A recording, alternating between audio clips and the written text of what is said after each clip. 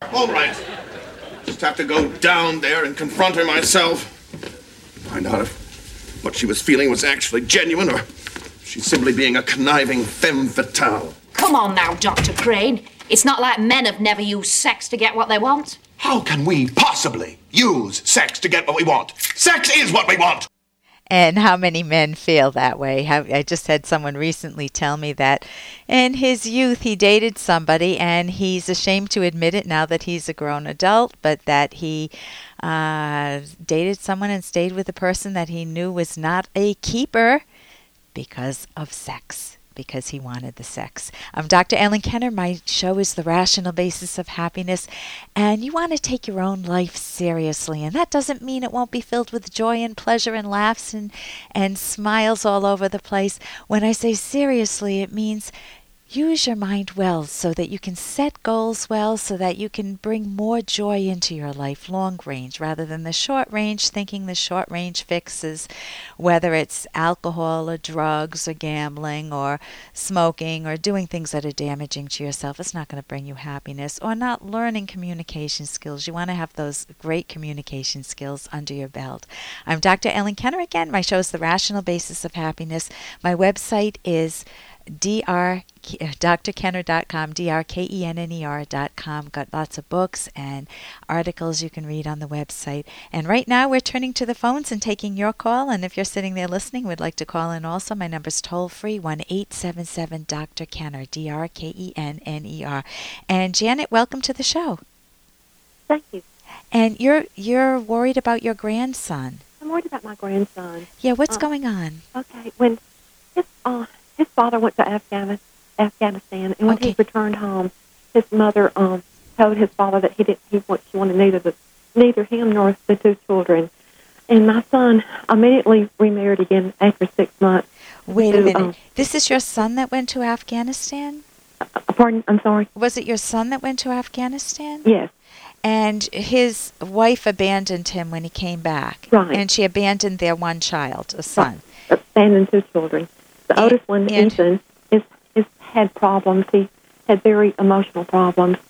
He was seen by a psychologist. She said he was making great strides until his father remarried again. The stepmother brought two children into the marriage, which bullied this little 5-year-old. How many children?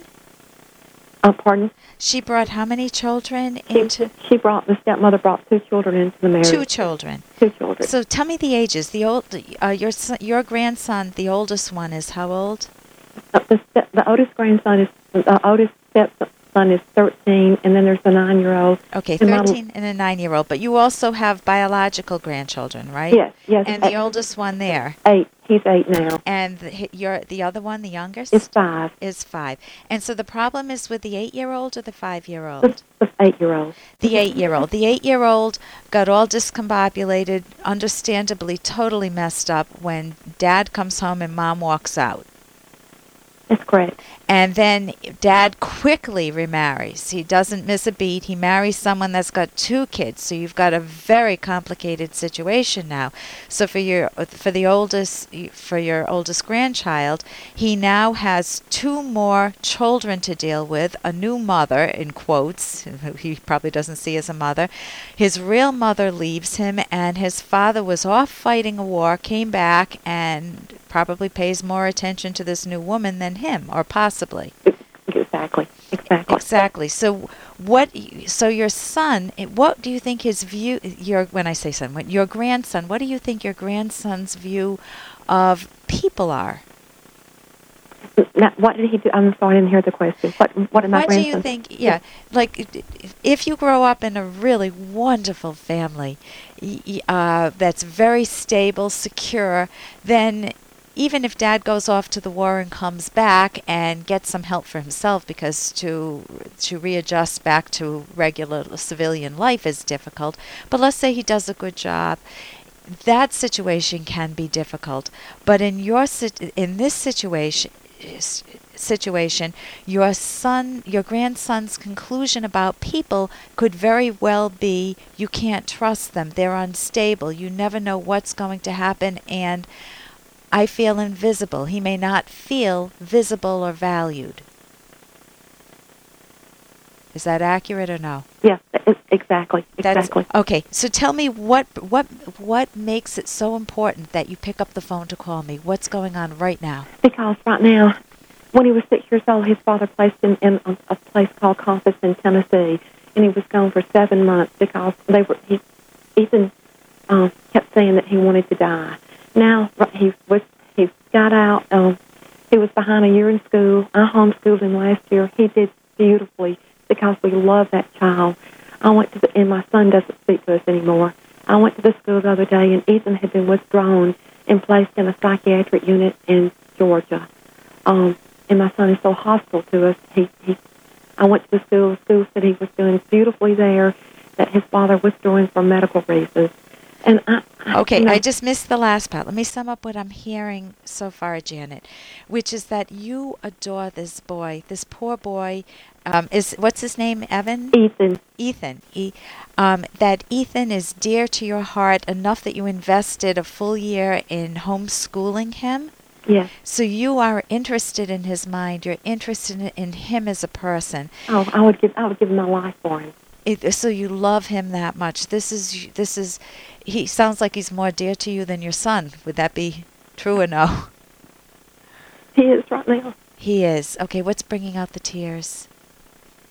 So I don't know what we need to do. I believe the stepmother has sabotaged this child, and I believe they can tell the psychiatrist anything.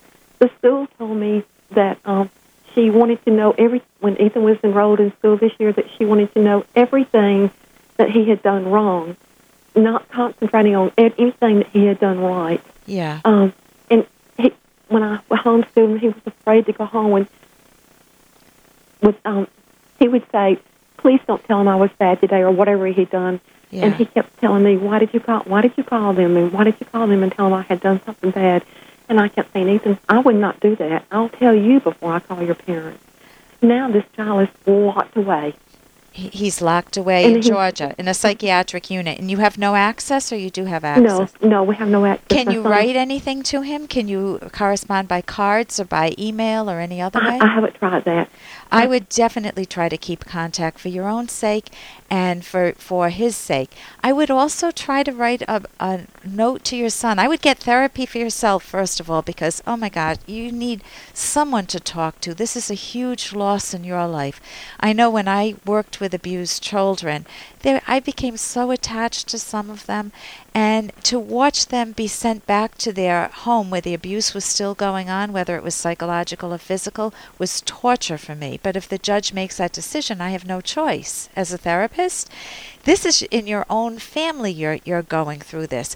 So I would try to reach out, make it a relationship between you and your grandson.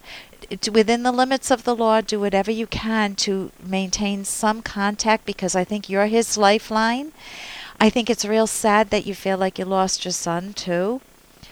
And I think that if you could write a letter, an assertive letter, not aggressive, not angry, not you did this, you did that, attacking, because he'll just throw the letter away. But I think if you could reach out to him, that will help you too. You know, that at least you're doing what you can to reach out to him. I'd work with a therapist on that.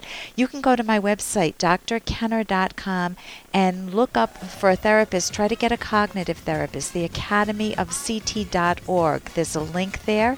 Uh-huh. So go to my website and try to get yourself some help. There's also a book, How to Talk So Kids Will Learn, that may help. And there are other books on my website that are very good.